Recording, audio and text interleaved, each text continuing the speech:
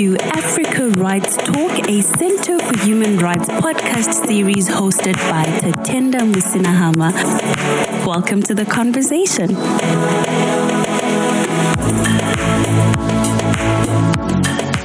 Welcome to this week's episode of Africa Rights Talk, where we will be talking about the recent events of unrest that we saw grappling South Africa in the past few weeks. With me today is Dr. Jacob Zuma from the Center for Applied Legal Studies. I'm going to ask him to introduce himself.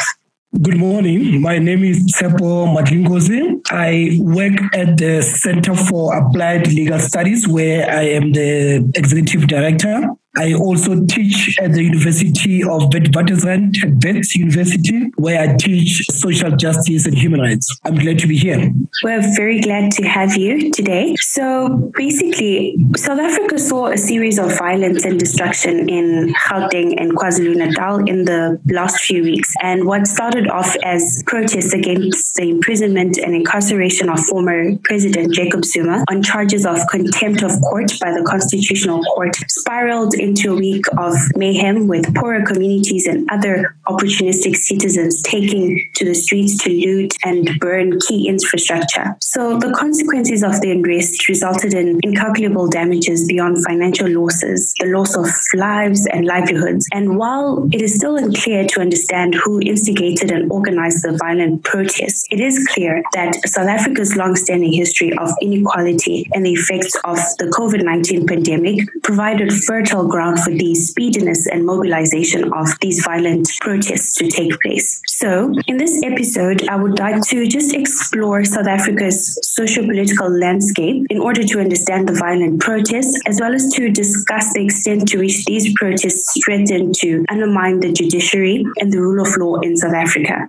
We'll also try to find recommendations on what the government can do moving forward to try and offer sustainable and long-lasting solutions to address the root causes of the violence and unrest. So, can you give an explanation of South Africa's socio-political context in order for the listeners to understand the context of the protests that affected South Africa's Gauteng and KwaZulu-Natal provinces? What led to the protest action? Well, it's still difficult to say what led to the protest action. We do hope that a proper inquiry will be conducted. However, we can say for sure that there were a couple of historical and contemporary factors that led to the unrest. Of course, the immediate cause was the protest organized by the faction aligned to Mr. Zuma. You will know that the ruling party, the ANC, is split into two factions. The one faction supporting Mr. Zuma, the other faction supporting Mr. Ramaphosa. So it's a party that is in government, but it's a party that is in disarray, that is completely divided, completely dysfunctional in terms of unity of purpose, in terms of governance. So, as you said in your introduction, the arrest of Mr. Zuma and, him being sentenced to 50-month sentence in jail led to his supporters organizing some protests. So it started around that as protests for Mr. Zuma. We can also go further and say you can tell that, the instigators of that protest were intent on undermining the rule of and the authority of Mr. Ramaphosa, and also the rule of law, because some of those protests were illegal. They breached the COVID-19 regulations. They did not apply and get approval to march and so forth. We don't need approval to march, but did not organize with local authorities to organize those protests. However, this quickly escalated into widespread incidences of looting in shopping malls in Gauteng and in KwaZulu-Natal. It is clear that the second incidences that I'm talking about, the incidences of widespread looting, were not organized by Mr. Zuma's supporters. These were spontaneous, opportunistic attempt by very impoverished people to take advantage of the situation. And what is that situation? The situation is that impoverished and marginalized people can see that the ruling party and the state does not really care about them. These are people who are concerned about fighting for positions and, so-called palace, dispute within the ANC. So people are looking at their leaders, and their leaders are so much concerned about their own internal factionalism. So on the one hand, there's no leadership in society. It's a crisis of leadership. It's a crisis of authority. And thirdly, and most importantly, it's a crisis of socio-economic impoverishment. You will know that South Africa is one of the most unequal countries in the world, if not the most unequal country in the world. We know that about 40% of South Africans are unemployed. We know that during COVID, since the start of the pandemic last year, 2 million people lost their jobs. More than that. We know that people who depended on informal work working as domestic workers, working as food traders on the side of the road, working for contractors and so forth.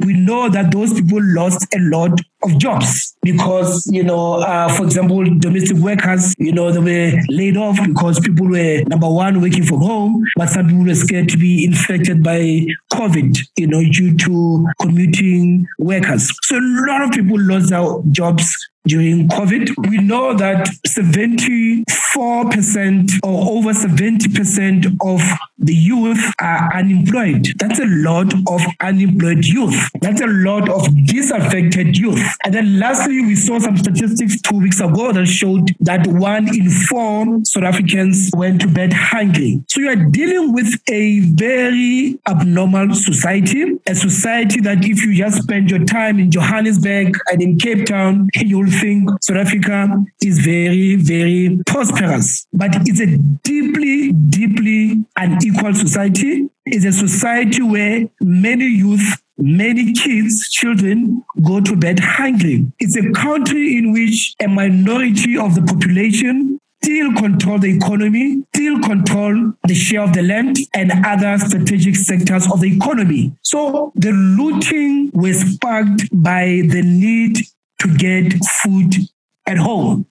It is not true that these lootings were organized, number one. It is not true that people were just stealing television and fridges and other appliances as we saw on TV. That is just sensationalism. If you look properly at some of those footages, you will see old mamas and old gogos, old people going to take, a piece of meat, going to take baby formula, going to take, some porridge. People are hungry, and it did not help that the state terminated the COVID Social Relief Distress Fund. You will know that the state used to give about $24 per month, 350 rands per month to unemployed people to help them during COVID, which is it's a pittance, but at least it allowed people to buy some necessities.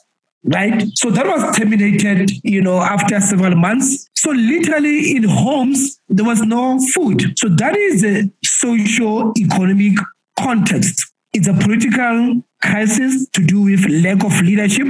It's a crisis to do with impoverishment and inequality. And finally, it's a crisis of belongingness. A lot of people don't feel that they belong to this so-called new South Africa. They are pushed to the margins of this society. South Africa is celebrated all over the continent and all over the world as an example of post-conflict country. But in reality, that is not true. It's a PR exercise. It's a public relations exercise. The majority of people in this country still live almost colonial conditions. Those are some of the socio-economic contexts that led to this latest crisis. I do agree with you on so many fronts. The irony of all of this for me is that, as you mentioned in your response, you did say that there's a lack of leadership and factionalism within the ANC itself. And it goes without saying that all of these protests that eventually, where we eventually see the former president Jacob Zuma being incarcerated, was as a result of state capture. So why couldn't this energy from the citizens to loot be redirected and channeled at the time when state capture was happening? Well, it is unfair to expect citizens to stop state capture. That's number one. Number two, it is unfair to say that the citizens should have directed their energies to more useful endeavors. Getting food for your children is a very useful enterprise, right? Those of us who have never gone to bed hungry or have kids crying the whole night because they don't have anything to eat, we might think looting or, so-called looting or appropriation of basic stuff is a waste of energy. I disagree with that. Number two, you are quite correct to say we have witnessed a phenomenon that goes by the name of state capture. And that implies a lot of things. One of the things that it implies is deep-seated systemic corruption in the public sector. Number two, it implies that decisions are not made by properly elected officials, but they are made by influential business people who corrupt this politician. Therefore, state capture number two implies a crisis of democracy. So this is a criminal act. It is something that should be attended to by the security cluster in South Africa, the intelligence services, the police services, and the prosecution authority. They are the ones who are supposed to direct their energies to prosecuting people who are corrupt. That's number three. Number four, what most of our listeners don't know is that South Africa has got some of the highest rates of protests in the world, so-called social delivery protests or basic services protests. Over 2,000 such protests take place every year. These are protests where one or two impoverished communities stand up and protest against the lack of delivery of electricity, of water, of basic health care, of education services, and so forth. People are protesting in South Africa. Over 2,000 protests a year. How many days are there in a year? So you can imagine how many people are out there protesting every day. These protests are deliberately underreported. Number two, these protests are deliberately mischaracterized as protests for service delivery issues. But really, at the heart of this, people are protesting against lack of democracy at the local level. People are saying to politicians, you don't involve us in decision making. You don't account to us. You refuse to account to us. You are not responsive when we ask questions. You are not transparent on how you use state finances, funds. And lastly, that you are corrupt. We see money disappearing. We know there is 2 billion budgeted for something, for the building of a school or a clinic, but we never see this. So citizens in South Africa and non-citizens where they live in those areas are protesting every day against corruption, against state capture, against non-accountability. They do that, right? So it's an unfair statement to say they are not directing their energies to stop this state capture. They do that. They get shot at by the police. They get refused permission to march, even though permission is not required. They get criminalized, right? They get criminal records for standing up for their constitutional rights. So impoverished people have done and are always doing the best that they can. We must ask the question, when did state capture start in South Africa? What did Mr. Mandela do about it? What did Mr. Mbeki do about it? What did Mr. Zuma do about it? What did Mr. Ramaphosa do about it, right? It is a problem of the political system in South Africa, where there is a toxic relationship between big business and the state.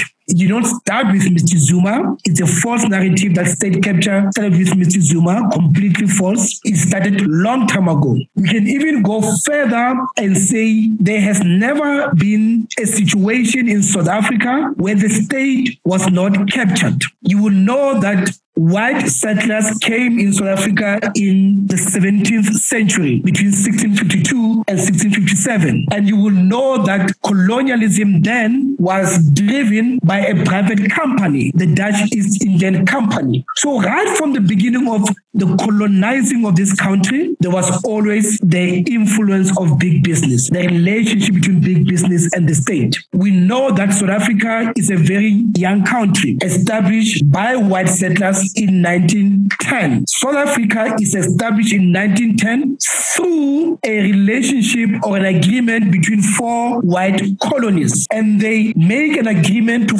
form the Union of South Africa because of business interests, to secure that there is no fighting as far as the economy is concerned, and that there will be proper agreement for custom duties and so forth. We know that apartheid in 1948 is created to solve the poor Afrikaner problems. We know that apartheid policies and colonial policies were influenced by the mining companies, by the big agricultural farmers. So apartheid is also a relationship between big business and the state. Finally, we know that apartheid falls in South Africa, not because the ANC has won the liberation struggle, not because the apartheid settler state has been defeated, but because of the influence of big business that says, guys, the state is corrupt, the inflation is very high, South Africa is a pariah all over the world, we need to talk. So it is big business that brings the ANC and the settler state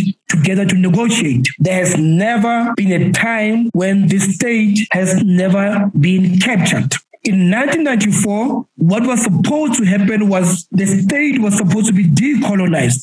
But instead, we simply had a democratization of the state. So the roots of the state is still a colonial state. I am mentioning this long historical narration for our listeners to understand that the problems of state capture are inherent in this state that was formed in 1910, this settler state that was formed in 1910, and that state is still there. South Africa is still there, which is a settler state. Number 2, I'm mentioning this long historical story to make it clear to our listener that the relationship between the state and big business has always been toxic, has always been corrupt. The apartheid state was very corrupt. They stole money, they embezzled funds, and so forth. We know that under Mr. Mandela and under Mr. Mbeki, more precisely, a arms deal was negotiated where South Africa spent billions and billions of rands that it did not have to buy weapons that it did not need. A very corrupt endeavor. So citizens have always complained about state capture. Citizens march and protest every day against state capture. They get shot at, they get denigrated, they get criminalized.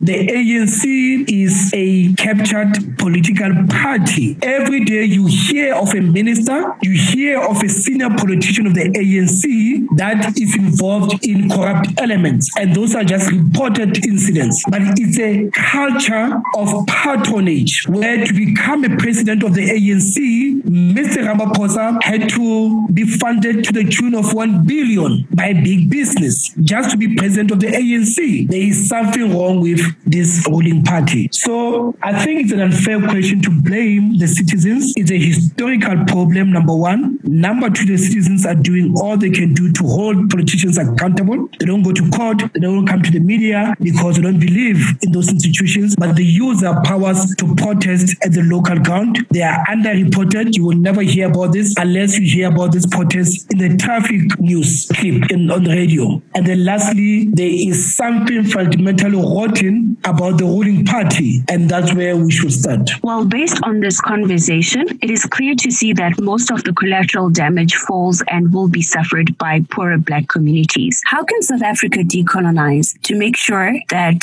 the nature of these protests do not have a lasting and negative impact on the Black majority, and that the democracy project reflects what the society looks like?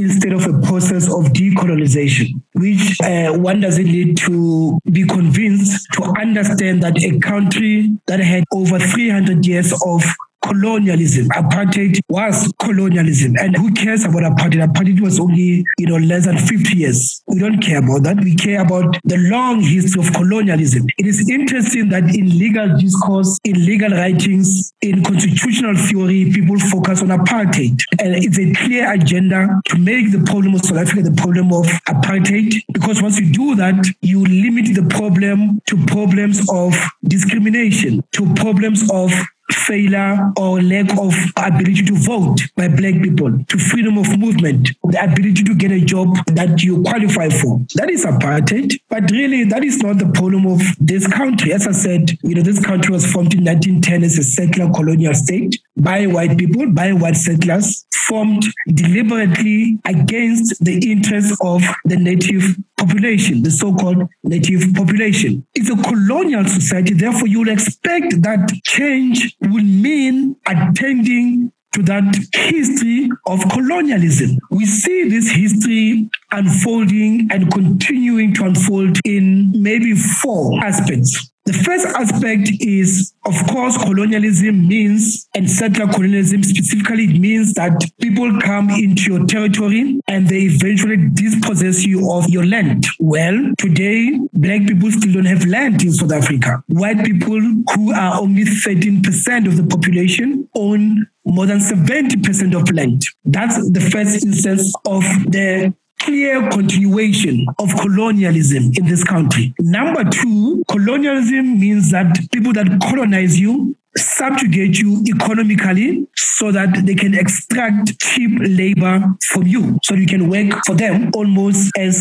slave, either as enslaved people or really earning little cheap labor. It is still the case today that Black people are still very much impoverished. A white household earns more than 6 times more than a Black household. In fact, my numbers are not correct. It's even more than that. So the racial, economic, and income inequality still continues.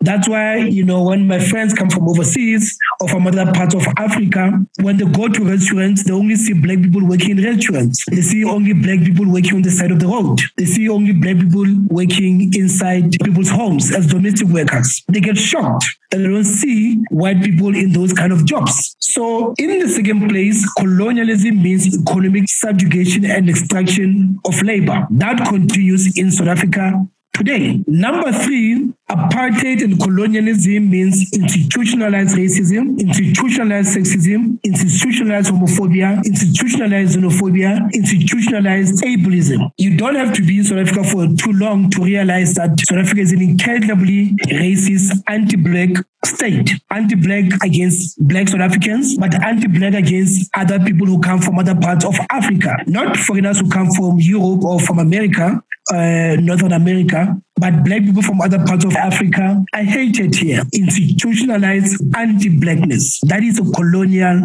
problem. It's not a legacy. It is something that is ongoing today. And then finally, colonialism implies the subjugation of people's cultures, knowledge systems, religions, and their frame of references, their frames of reference. You don't have to be in South Africa for too long to realize that South Africa thinks of itself as Europe, that people here think whiteness is the standard of beauty. You have to speak English with a certain accent. You have to strive to send your kids to a white school. The education system in universities, you don't even know whether you are in Africa or not because of the kind of education that is taught and the curriculum that dominates in South Africa. So change came in 1994, but all these colonial things that I've been mentioning are still there. There has never been a serious endeavor to decolonize this country from all those 4 angles. From the angle of the land question, the economic situation, the institutionalized and structural discrimination and oppression, and then lastly,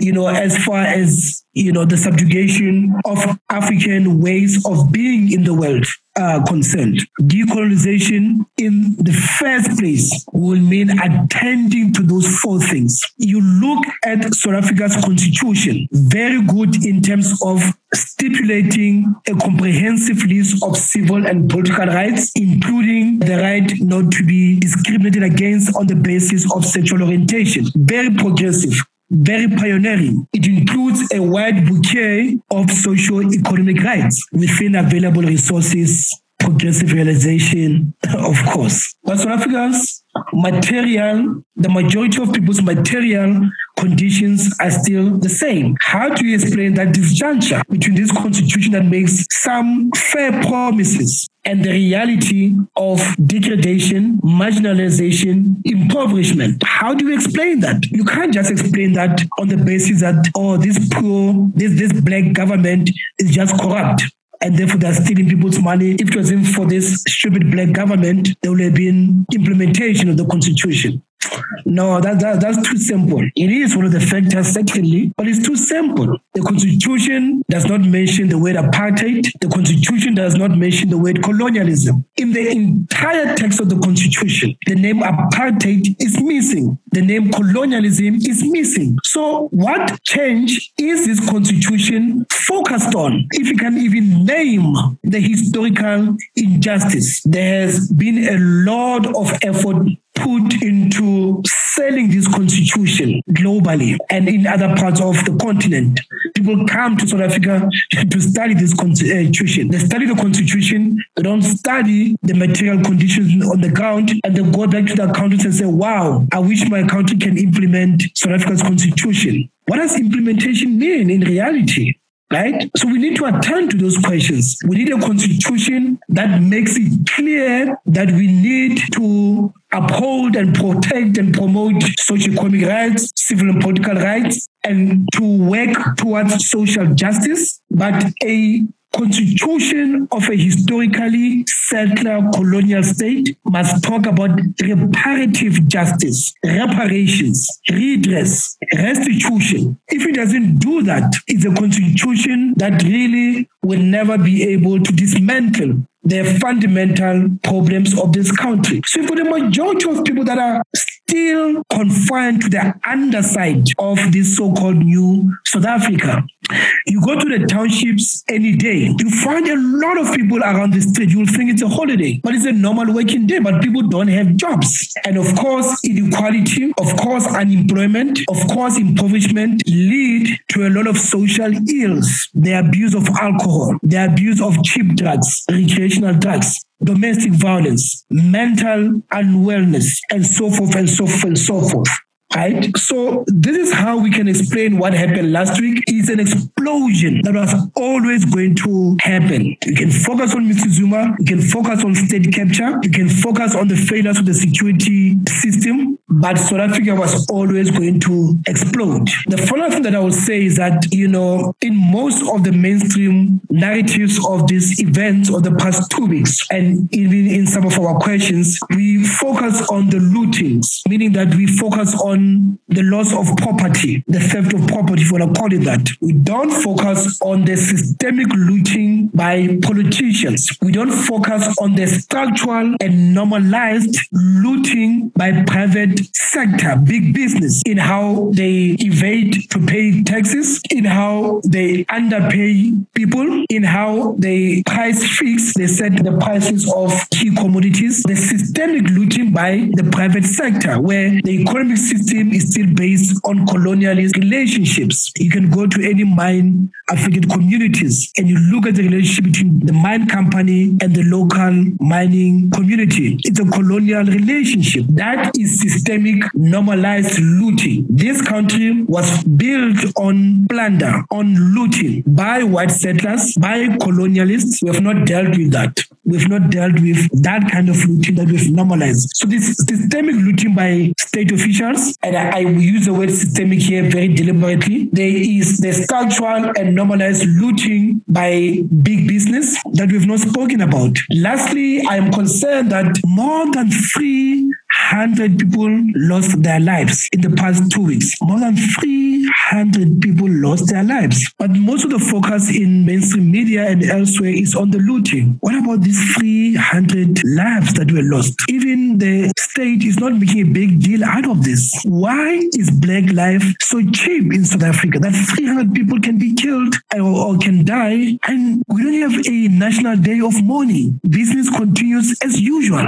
It's a very abnormal society. And I'm afraid that unless we attend to all those things that I've mentioned, land hunger, economic subjugation, institutionalized discrimination, and so forth, as well as this state that is dysfunctional and colonialist, there will be another explosion. I think that is right. Huge emphasis has been placed on financial losses as opposed to the loss of lives. And my reflections on the response that you have given is that the property that was destroyed during the unrest is symbolic of the fact that the economy does not lie in the hands of the black majority, and it is not enjoyed by the black majority. The response by the South African government reflects a lack of regard for the economic emancipation of the black majority. It's as if some businesses are more important than others. Looting and destruction of property did not start today. Shops owned by African migrants have been looted before, and the government did nothing. And I'm glad that we have reflected on these issues. Moving on, I'd like to find out if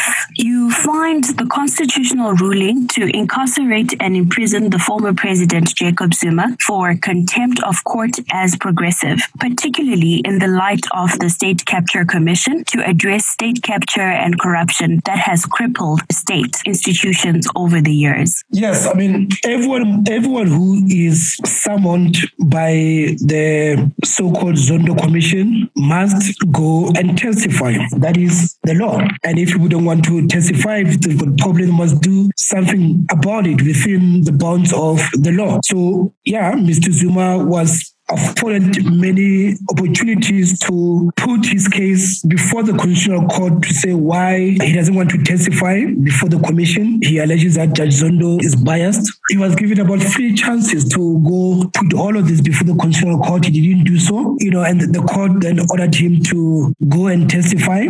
He still did not go and testify. Instead, he released some statements in which he called the integrity of the Constitutional Court into question, en masse, all of the court, in effect. So yeah, the law was broken, and the decision by the court to incarcerate him is within the bounds of the law. To what extent do we find these protests threatening to undermine the independence of the judiciary and the rule of law in South Africa? Yeah, so we do know that the majority of these unrest incidences were not organized by a central organization or group of people. But there is a lot of evidence to suggest that some of these protests, especially the ones at the beginning, were organized and were instigated by people who were not happy with the arrest of Mr. Zuma. We also know that some key national strategic points, like water treatment facilities, like some post offices, like some pharmacies, were burned down. This is not the act of impoverished people looking for food. There's a certain agenda there, right?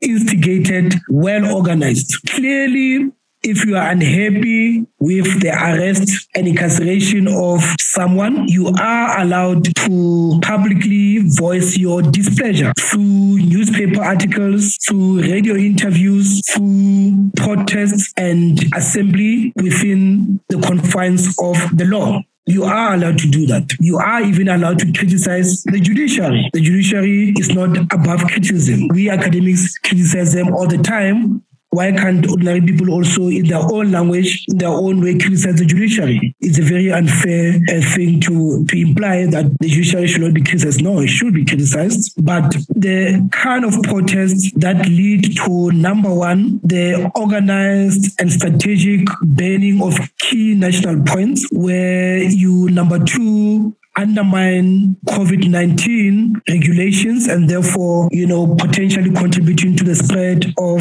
this coronavirus. Where number four, you publish the phone number and the address of some judges. Clearly, the agenda there is to intimidate the judiciary, and that is completely unacceptable. Intimidation, threats against the judiciary are completely completely unacceptable, and they must be condemned unconditionally. Unconditionally, they must be condemned, right? And if these are not condemned, you are quite right. They threaten the rule of law and they threaten constitutionalism, and that must not be allowed. As I said, if you are not happy with a certain court decision or judgment, there are so many other peaceful and legal ways to protest, but to make sure that you cripple the transportation of goods, where you burn down a water treatment plant, for example, where you cause chaos and confusion, and you not only, when people are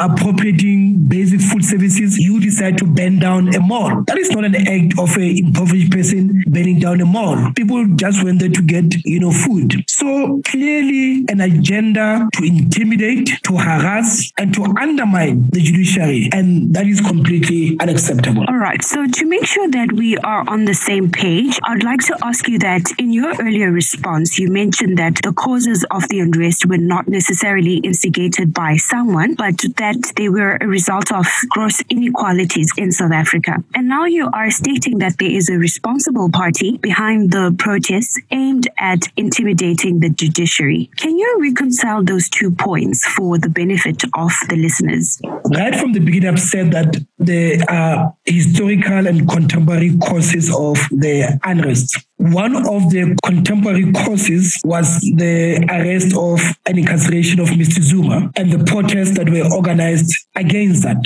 And then that escalated to, as I said, spontaneous appropriation of food and other basic supplies from shopping centers and so forth. That is not organized. So we are dealing with a number of phenomena. And I'm saying, forget about the appropriation of food and so forth, so-called looting, and focus on the evidence of, for example, the burning down of water treatment plants, the blockage of major routes and roads to make sure that cargo does not get into the interior. That is organized. That is instigated by someone or by some people. There's no doubt about that. So we are dealing with 2 different phenomena here, and I'm saying there is evidence that some of these other activities, and I distinguish those activities from the appropriation of food and basic supplies, so-called looting, from these other incidences where ammunition was stolen, where the N3, which is a major road in South Africa, was blocked for many days, and trucks were burned down and truck drivers beaten up. I'm saying, yes, there is evidence that there are people who were well organized and who instigated this. Absolutely. I ask not to be antagonist, but it's however important to note that it is an uncommon phenomenon, especially in Africa, to find a former president being incarcerated and sentenced to prison. The very fact that he is in prison now is progressive. Principles of democracy such as rule of law do work and apply to every citizen, and clearly no individual is above the law. So, moving on to the next question, I'd like to find out, to what extent do these protests compromise South Africa's national security from the threat of domestic and international terrorism? Yes, just to repeat what I said earlier, that the incarceration of Mr. Zuma was completely within the bounds of the law, and it's something that we don't see quite often in Africa. So yeah, there's something to be said about that. I completely agree with you. And number 2. And we're still talking about the first phenomenon that, forget about the wanton and widespread so-called looting and focus on these other activities that I've mentioned. Let's stick to that, the clearly organized, instigated sabotage efforts, right? They do expose South Africa to threats of domestic and foreign terrorism. That's number 1. That is clearly the case, because it exposed, number 2, the complete dysfunctionality of South Africa's intelligence services, that you have a scenario where a former president who is very powerful is about to be incarcerated. But where is the intelligence analysis to say what might happen and how do we prevent this. We've not seen that. So the intelligence service in South Africa has been exposed to be functional and dysfunctional. Functional in the sense that we do know now that some of the intelligence operatives are loyal to Mr. Zuma and some of them are loyal to the incumbent faction. Number 3, these incidences have exposed the lack of coherence and unity in the security cluster in the cabinet of South Africa. So you've got a situation where the intelligence minister says, no, I did give a report to the Minister of Police. The Minister of Police says, no, you are lying. You never gave me this report. You've got a situation where the president says, what happened here was an attempted insurrection or an attempted coup. Even a situation where the Minister of Defense said, no. We can't characterize this as an attempted coup. And then later on, after realizing that she has contradicted the president, the Minister of Defense said, no, I agree with the president. It is an attempted insurrection. You've got the acting minister in the presidency saying that, ministers must stop fighting in public, otherwise they will be disciplined. Tough talk from the acting minister in the presidency. So it does expose, if we're terrorists, you look at these people, you say, these people are disorganized.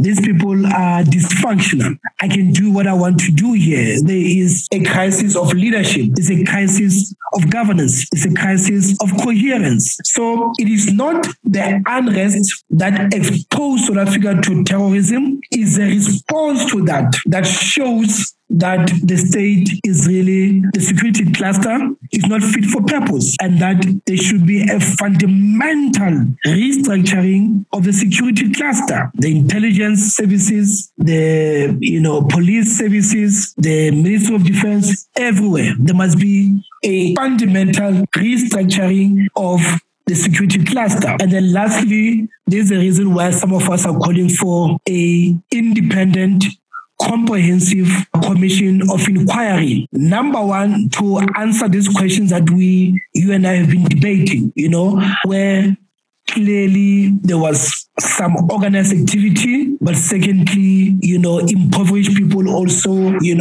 finally exploding. Number 2, a commission of inquiry into what did the intelligence services know? What did they do? What was the response of the Minister of Police? There were malls and shopping centers that, where there was looting for 48 hours. There were big warehouses in KwaZulu-Natal where there was looting for 48 hours. Where was the police? Why did they look away? And then lastly, a commission of inquiry into the death of more than 300 people. Who are these people who died? Or because they are poor black people, they don't matter? What is their names? How did they die? Some of them died in stampede. Some of them were killed by people who were told to protect malls and were told to protect our communities. In Durban, in Phoenix, we have instances where African black people were killed allegedly by Indian people, revealing historical, racial tensions between people of Indian descent and people of African descent in KwaZulu-Natal. Racism at the heart of this. So we really need a complete commission of inquiry to make sure that, we respond to all these questions. I like that you mentioned the Phoenix massacre, because that leads to my next question. And I also like that you talked about responses and what the government should do in order to try and understand all of this that has been going on. So the Bill of Rights in South Africa's constitution affirms the democratic values of human dignity, equality, and freedom. And reports on the Phoenix massacre seem to be exposing a long-standing battle of racism and xenophobia that South Africa has been fighting, masked as vigilante justice. However, the only difference that we see here is that we see a more evident conflict between Black South Africans and Indian South Africans. What do you think should be done to address this? And by extension, I would also like to find out what can be done to address the socioeconomic inequalities that have been grappling South Africa for a long time and that have eventually led to this kind of unrest. Yeah, I mean, there are two questions. The one on the killings in Phoenix, in Durban, and the next one on the socioeconomic situation. On the first question, there must be a clear, independent investigation and prosecution of those that killed people in Phoenix. There must be, alongside the prosecution process, a process of inquiring into how many people exactly were killed in Phoenix, under in which circumstances were they killed, what happened, who are they? So we need that inquiry. And then thirdly, more fundamentally, we need a process that attends to the racist problem in Phoenix. It's a long-standing complaint by African people in Durban that they are mistreated and they are degraded by their Indian counterparts. It's a complaint. How widespread is it? How true is it? That needs to be investigated. Under Mr. Mandela, people also complained about this, and Mr. Mandela shut down the debate on this question. Where people were complaining about racism, Mr. Mandela simply, shut down the debate and swept it under the carpet, frankly speaking. We know that in 1949, this so-called racial tension culminated in widespread racial riots, where a lot of people were killed. Nothing was really concretely done about that. People have been living together. People have been living in harmony. But clearly we can't discount the fact that there is racial tension there. So I'm saying clear process of prosecution, an inquiry into what happened, and then thirdly, a process that really attends to this historical problem. What is at the heart of this racism? Is it simply socio-economic and therefore exploitation and therefore oppression because other people are not as economically well off as some of our Indian counterparts? So that's number one. Going forward, in terms of, yes, at the heart of the overwhelming majority of the incidences of unrest is a socio-economic problem. We've been saying this all along, that South Africa will explode one day. And people will say, no, you are being alarmist. But we say, how is it possible that you can have a country that is so divided, where people here in Johannesburg, in Alexandra, live under appalling conditions. But when they look across, they see Sandton, which is the richest square mile place in Africa. Tall buildings, shiny buildings. You think people will just allow that to continue, where people see politicians getting away with a lot of corruption, where there's no consequences really for corruption, looting on a daily basis. Why can't I loot when politicians are allowed to loot? Where there's a culture of impunity from apartheid, where apartheid killers and colonial killers were never prosecuted, meaning that, the life of a black person is still deemed cheap, that you don't prosecute clear cases of murder by apartheid, and colonial generals. So a culture of impunity. So politicians would say stupid things like, why do you want to prosecute me for stealing 2 million rands when you fail to prosecute that white guy who killed our forefathers and he's still alive and he's still living, fleshy life? Why do you care about 2 million when you've allowed white people to get away with murder, so to speak? A culture of impunity. We need to attend to that. People see this and people are getting angrier and angrier and angrier. We see this anger manifesting at homes with high rates of domestic violence, alcohol abuse. We see a lot of townships where the youth have given up and they've resorted to the use of cheap drugs because they're so disaffected and so dispirited and involved in petty crimes.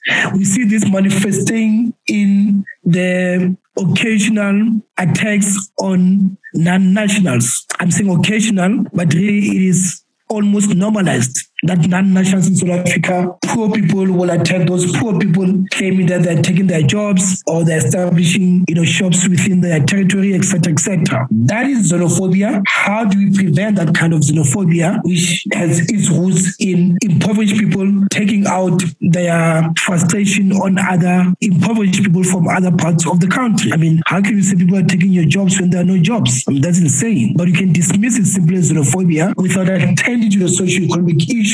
And finally, this country where there's over 70% of the youth that is unemployed, 40% of the people unemployed, where almost 50% of the population live below the poverty line. Almost 50%. 1 in 4 children going to bed hungry. These are very good conditions and a recipe for a disaster, for an explosion. The state must attend to this. They must attend to this by, number one, making sure that every unemployed person has got a basic income from the state. We are talking here about the universal basic income grant. This will allow people to have hope. This will allow people to use that little money to go look for jobs, to be enterprising, and so forth. And this will rebuild the trust between the state and citizens. Here is a state that cares about us, that doesn't blame us for our unemployment and say these people are lazy. No, there are no jobs. So a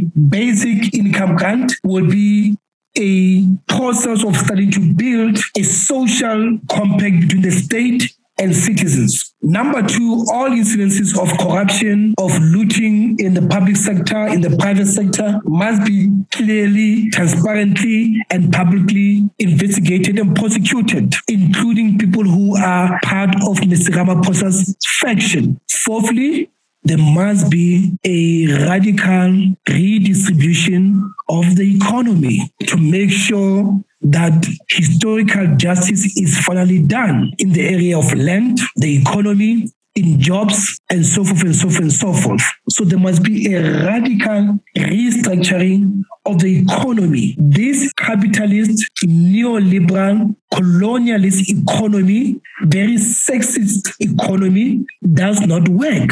It does not work. You can't just try to solve this by a constitution that gives people socio-economic rights. No. That constitution is immediately undercut by neoliberal budget planning and the microeconomic policy, austerity. So we need to stop and say enough is enough. We need a social compact where as a society we say, how do we build a fair and humane society? Not a society where white people live like, they're in New Zealand or UK, while the majority of people live like, they're in Bolivia or other parts of the world. If you look at some of the statistics, it's insane. White people must come to the party. White people is not enough for them to just blame the government. What are they doing as white people to give up some of their privileges? That's a hard conversation that we need to have here in this country if we are to solve this economic problem. The universal basic grant, income grant, is a starting point, but the long-term solution to building a humane Ubuntu society is a fundamental redistribution of the economy of South Africa. Thank you very much. I've got so many questions to ask you, but because of time, I think we'll end the conversation here for today. Would you like to give your concluding remarks? My concluding remarks is to say, first of all, condolences to the families and friends and loved ones of people that passed on. I think we have not done enough to pay our sincere condolences to those people. That's the first starting point. I want to pass my condolences to those people. I want to salute people who are involved in trying to clean up, some of the damages that were done in malls, so people can return to jobs. We can't denigrate those efforts. We have to salute those citizens. Number three, to say that this has exposed the failures and the dysfunctionality of our security cluster. And my hope is that this spark a serious process of both introspection by the security cluster, some reshuffling and firing of some ministers and some officials, and finally a restructuring of the intelligence services, the Ministry of Police, and so forth. The fourth thing to say is to say that the criminalization of impoverishment is not a solution. More than 2,000 people have been arrested. What are you going to do with those people? These are people who are very impoverished. Are you going to give them a criminal record such that they can apply for jobs in the future? If they can apply for jobs in the future, what should they do? And, putting them in jail when there's overcrowding, when we are still, in a pandemic, what does it achieve? So the more the securitization response, it's a mistake to criminalize impoverished people. And then lastly, I hope this sparks a sincere and honest conversation about institutionalized racism, institutionalized homophobia, institutionalized xenophobia, institutionalized sexism and patriarchy, and institutionalized ableism. This society is still very much a colonial society, right? And for our listeners in Africa, in other parts of Africa, I hope that what has happened has opened your eyes to the reality of this country. I think most of us who go and conduct workshops in other parts of Africa, sometimes we've been guilty of lying, of portraying a false narrative about this country, where we don't talk about racism, where we talk about the legacy of apartheid. When there's no legacy, it's intergenerational. This society is still very much colonialist, how we speak about the Truth and Reconciliation Commission, which was a failure. I hope these are lessons that indicates that, to the rest of the continent, that South Africa is a post-colonial country, which is very much neo-colonialist, which has failed to have a serious conversation about some of its deep-seated problems. And this was caused by a lot of things, including the sanctifying of Mr. Mandela, for example, as a messiah, when Mr. Mandela was very good. But Mr. Mandela also, did not allow us to have some deep and serious conversations, right? Where the TRC was a failure, where the constitution is very good, but the constitution is not fit for purpose for a colonialist society. So, and I hope these are lessons that should not be repeated in other parts of Africa. Thank you very much. This has been Africa Rights Talk with me, Tatenda Musina Hamai. Join us in our other episodes as we continue to explore other human rights issues.